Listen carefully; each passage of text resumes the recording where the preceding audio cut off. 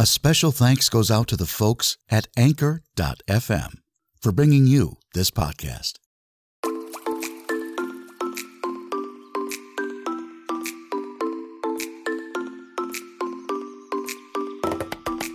Coming to you almost live, it's time once again for Tom Reads Your Story, the podcast that reads from your social media posts, online articles, and sometimes a surprise or two.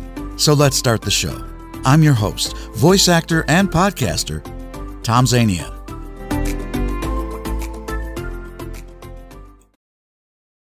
Welcome, everyone. I'm Tom Zania. We'll have your words from social media and much more right after these important announcements. Do you need a good professional sound for your podcast?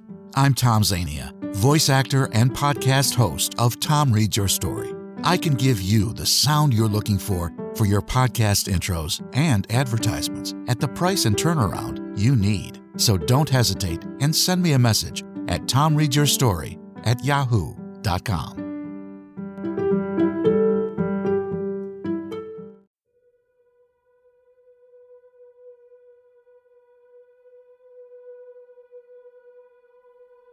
The afterlife is not at all what Jack Duffy had expected.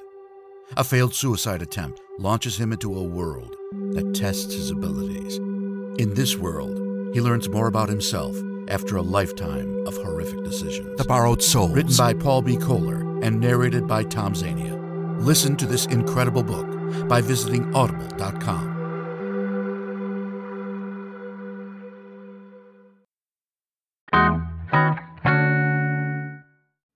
And we are back. Welcome back, you regular listeners to Tom Reads Your Story. I'm Tom Zania. Well, you know that by now. So welcome back, you regular listeners. And if this is your first time listening, welcome. Don't be scared. There's nothing to be afraid of. There's no monsters here. There's no crazy people walking around slashing people with a razor like on the C train. No, none of that. Just listen to what I have to say. Well, what we here at Tom Reads Your Story have to say. And that is reading some fine postings on Facebook and other social media if I ever find any. And some other things too. Articles from magazines. Usually those are online. But you'll find a friend here, and that friend is me. I'd like to say you'll find lots of friends here. I don't know. I'm sure I have lots of friends who listen, and that's a good thing. But I'm your friend here for this 20 minutes to a half hour. And you can listen to some very nice writing from some very nice people who contribute their time and energy, unbeknownst to themselves, in that I'm taking what they're writing and putting it on my podcast, sometimes without asking, and that's basically it. It's a place where you can learn about what other people are thinking, saying, doing, and it's a good time to be had by all. And if this is your first time and you listen and you don't like it, fine. I'm not going to block the door. If you don't like it, don't listen. But if you do and you keep coming back, that's a good thing, because that means we're all doing this together. That means it's like a big party, and there's nothing wrong with a big party. So anyway, today I was going to interview Garrison Keillor, and he got stuck in traffic and his phone died, so he will not be on the show. But what we will be doing is playing some of his writings from his website. Now, I have to interject that I always used to listen, and I say used to in a kind of in a sad way because I haven't heard it lately. I used to listen to A Prairie Home Companion on NPR almost religiously every Saturday. And Garrison, I guess you could say, retired or just quit or whatever, but he's not on the show anymore. And a new host came on. And for whatever reason, I stopped listening. I don't know that it had anything to do with the new host or anything like that, but I stopped following the show. And lately, my brother Joe has posted a few of Garrison Keillor's writings, which I believe are from his website, or maybe somewhere else. I'm not sure. But he's posted them on Facebook, and they're really very good. And today, since Garrison will not be able to make it, I'm going to be playing another recording that I made of Here I Am. Here I Am was the first thing that my brother Joe posted, and he just posted another one called Don't Know What's Wrong, But It's Okay, of course, by Garrison Keillor. And I think you're going to like these. I love the way Garrison Keillor comments on life and the whole Lake Wobegon is like an every place. You know how we have stories that are labeled as an everyman type of story? Well, Lake Wobegon is like an every place. Your hometown, wherever that hometown is. It could be in Cleveland. It could be in Owensboro, Kentucky. It could be in College Station, Texas. It could be in New York. I don't know how I thought of College Station, Texas, but I did. Anyway, let's begin with Here I Am. The world is not my home, but here I am. My favorite word today is unsubscribe. And I've been online clicking it on dozens of emails asking for my cash contributions to their battle in behalf of the good, the true, and the beautiful, which one wants to support, but once you do, your name is transmitted to other righteous causes, and now I'm getting appeals from folks running for city council in Omaha and a group petitioning Congress to outlaw the internal combustion engine, the chance of which is less than slight, so I subscribe, and instead I gave to a soup kitchen raising money for school supplies for indigent kids. How could I say no? A nice red book bag, notebooks, pencils, a sharpener, a ruler, the same stuff I treasured when I started school. I loved school. I come from fundamentalist people, and every year they asked that I be excused from square dancing in gym class so that I would not be tempted by carnal pleasure. But still, they didn't object to my reading secular literature such as Webster's Unabridged Dictionary.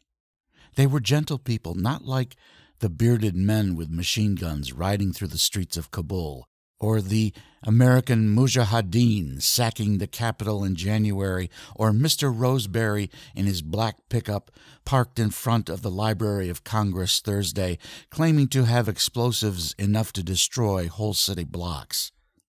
Finally, he had to pee, and he surrendered. Republicans are in control of provincial capitals in Florida, Texas, Tennessee, Utah, but here in Manhattan, we feel far away from the fundamentalists. We have plenty of Orthodox Jews on the Upper West Side, but they don't come into St. Michael's and try to make Episcopal women wear head coverings. The buses run on Saturdays. Linguine in clam sauce is available in many restaurants, but the collapse of Kabul sends a clear message. Liberal values lack the dramatic emotional appeal of faith-based cruelty. Liberalism is weak tea when up against men with rifles who operate on divine guidance. Liberalism is basically neighborliness, and it lacks the satisfactions of ferocity. I'm an old liberal, and I do think that America has been spared a great deal of trouble by the fact that so much hostility that might go into terrorism is expended instead on competitive sports. Christians aren't influenced by the Sunday sermon so much as by the NFL game afterward. The sacking of the quarterback, repeated in slow-mo, his arm up to pass, and 3 behemoths hit him amidships, and the helmet flies off, and he crumples to the turf, a broken man. Thus our lust for violence is sated. The Yankees beat the Red Sox in 3 straight games this week and thereby satisfy the hormonal urges of 500,000 men who otherwise might drive down Amsterdam Avenue in pickups, waving guns, attacking the Red Cross and Red Lobster, running down people, displaying red articles of clothing, yelling at people to show their underwear, and anyone wearing red gets depantsed. No, it was very civil. The American heartland was once a hotbed of religious intolerance, and then Jim Naismith invented basketball, and now in Kansas and Iowa, and all through mid-America, it has taken the place of Protestantism. If the American military had spent 20 years and billions of dollars building ice arenas in Afghanistan and teaching Afghans to skate and play hockey, the outcome would have been quite different. Women's hockey is a revelation. We old fundies grow up seeing women as Sunday school teachers and mommies and caregivers, and then you go see them in helmets and shoulder pads carrying sticks, and you see that they do not shy away from belting each other hard enough to rattle their molars. Women are capable of ferocity, and once they've tasted the pleasures of aggression, they do not lie down and submit to bullying. I look at the beards in burnooses, holding rifles and ammo belts, and I doubt that the Taliban can put the cap back on the bottle now that it's been opened. The Middle Ages is a long, long time ago. While the beards were holed up in the mountains for 20 years, many of those women were studying engineering, learning how to make the wheels turn and the power flow. Some women became ophthalmologists. You need vision, men. Let them help you.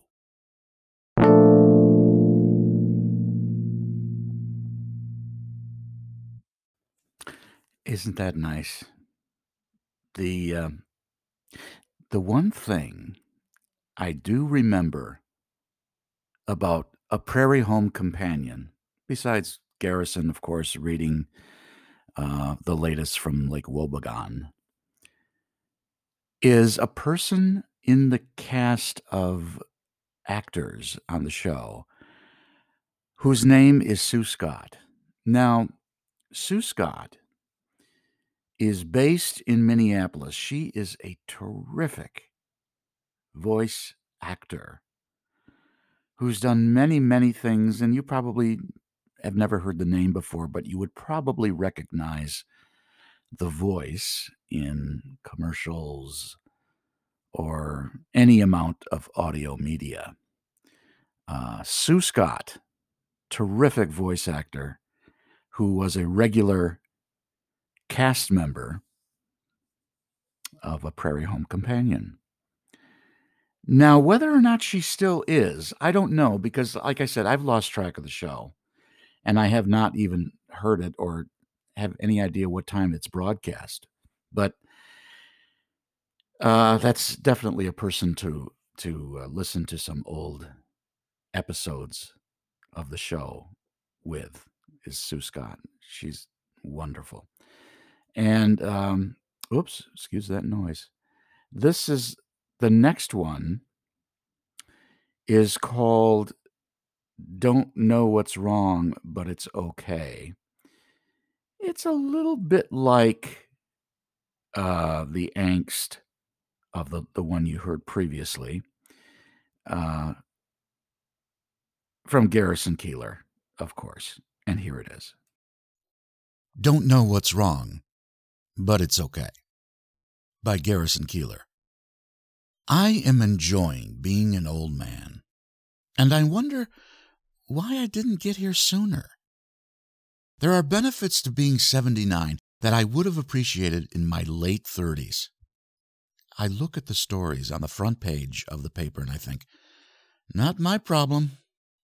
And the latest NMP is the shortage of goods due to shipping backlogs, firefighters lined up for miles waiting to unload, docks piled high with containers, factory production slowed due to lack of parts coming from China, building projects halted, dire situations, workers idle, confusion, dismay, and here we sit, Madame and I, with the opposite problem. Too much stuff. Need to give it away. We have about 20 big dinner plates and 20 small plates, and when was the last time we sat 18 guests down to dinner in this little apartment?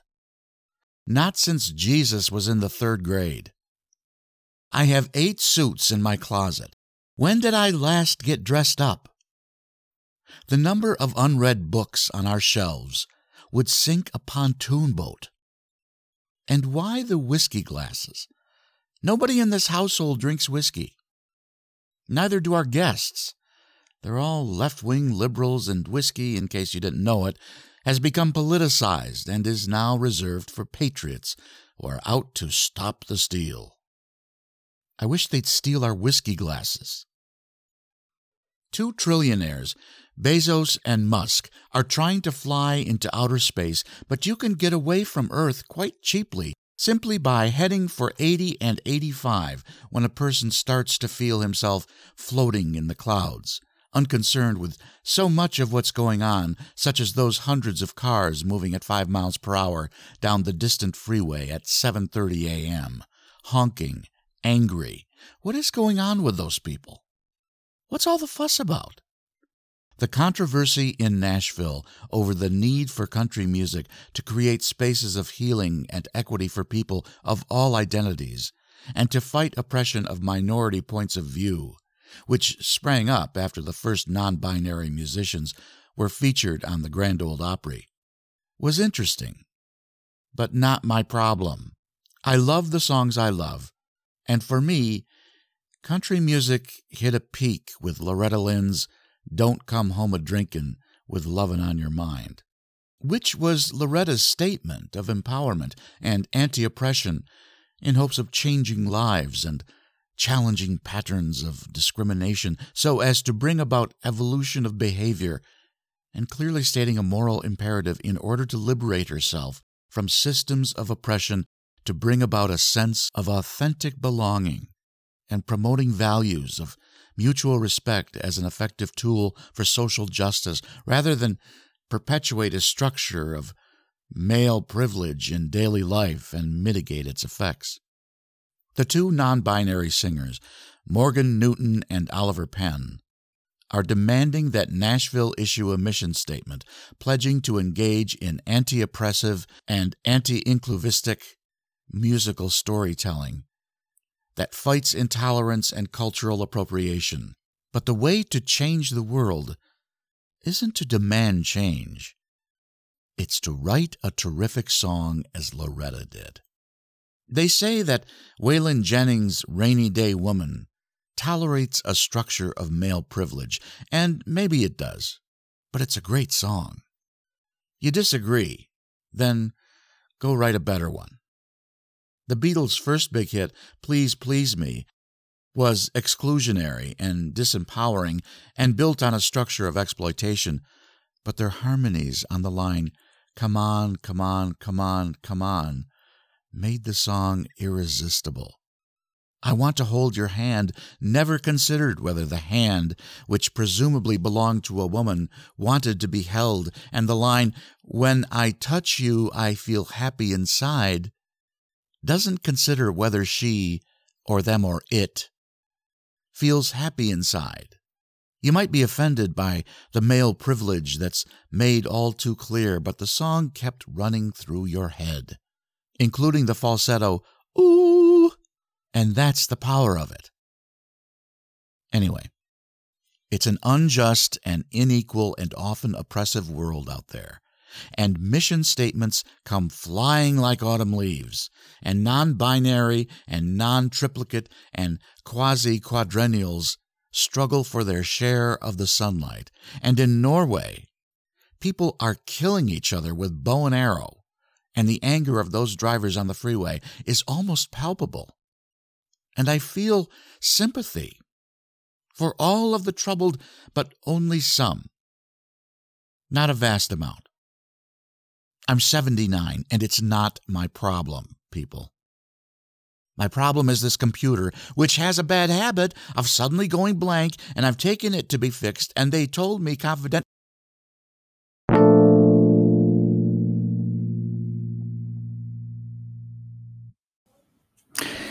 And of course, that was more from Garrison Keillor, writing in that vein of angst and I'm so sick of whatever. Getting away from that kind of stuff. Well, I shouldn't say that. It's not that kind of stuff. It's a Prairie Home Companion, a little celebration of the work of Garrison Keillor. But getting a little off to the side here, I really love dogs, and most of my friends and loved ones know that I really do. I don't have a dog because I don't believe it's right to have one in this big city if you don't have time to take care of it or room to take care of it. I don't have a significant other that I live with who can be there for the dog when the dog is in need of something, whatever, going outside or. So no, I don't have a dog. I would like to someday have a dog. I talk to the dogs on the street. I say, "Oh, look at that little doggy. Hi, hello. Sit, sit. Does he sit? No? Okay. Well, that was a nice dog. It didn't bite me. And I gotta tell you this too. Speaking of dogs, I've been looking for another apartment. After 3 months of living in Astoria, Queens, I have to move. And I won't get into why, at least not right now. But I have to move, and I saw an apartment with a guy, a nice kid, very nice kid. His name was Isaac, in Brooklyn.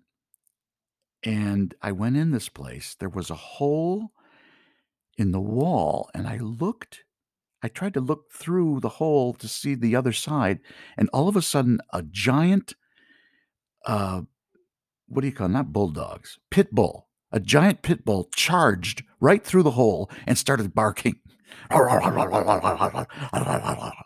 That kind of thing. And of course, Isaac was sort of laughing and, oh, it's just so and so. I forget the name of the dog, but it was terrifying for me. And I thought, well, I'm not going to live here. The place, it was just bad. I mean, it was gross and probably not big enough a room for me. This is the thing. Here at our Tom Read Your Story studios in New York, we really require a significant amount of space to put a show together every week. So, I got to look for a nice place. And I'm straying off the dog subject here. But anyway, what I want to say is there was an article, not an article, but a post in Facebook from a group called Golden Retrievers Club, or Let's Hear It for Golden Retrievers, but it had to do with golden retrievers. And I joined that because they have these nice little stories and pictures about people's golden retrievers, and they're usually gorgeous dogs and so incredibly loving and friendly. But every once in a while, there's an obituary. And mostly I don't like to read those, but, death is a part of life, I guess. So I'm going to play one for you about a person's dog named Tank. And, well, here it is.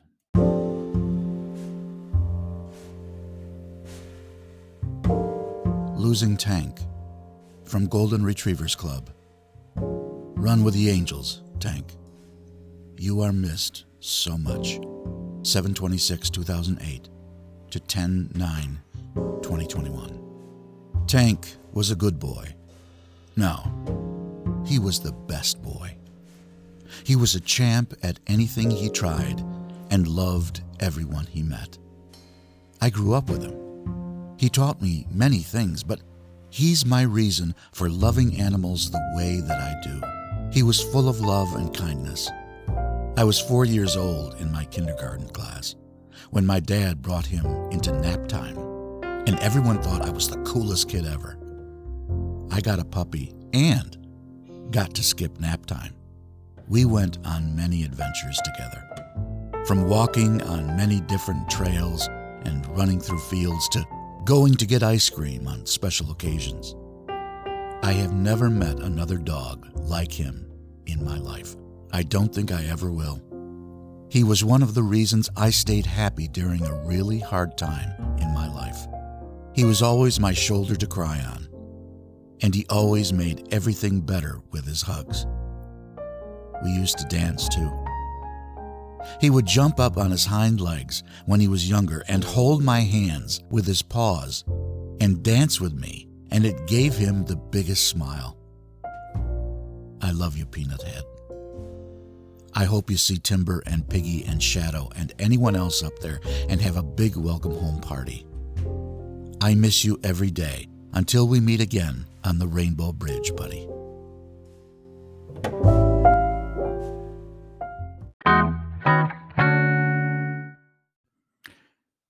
Wasn't that wonderful?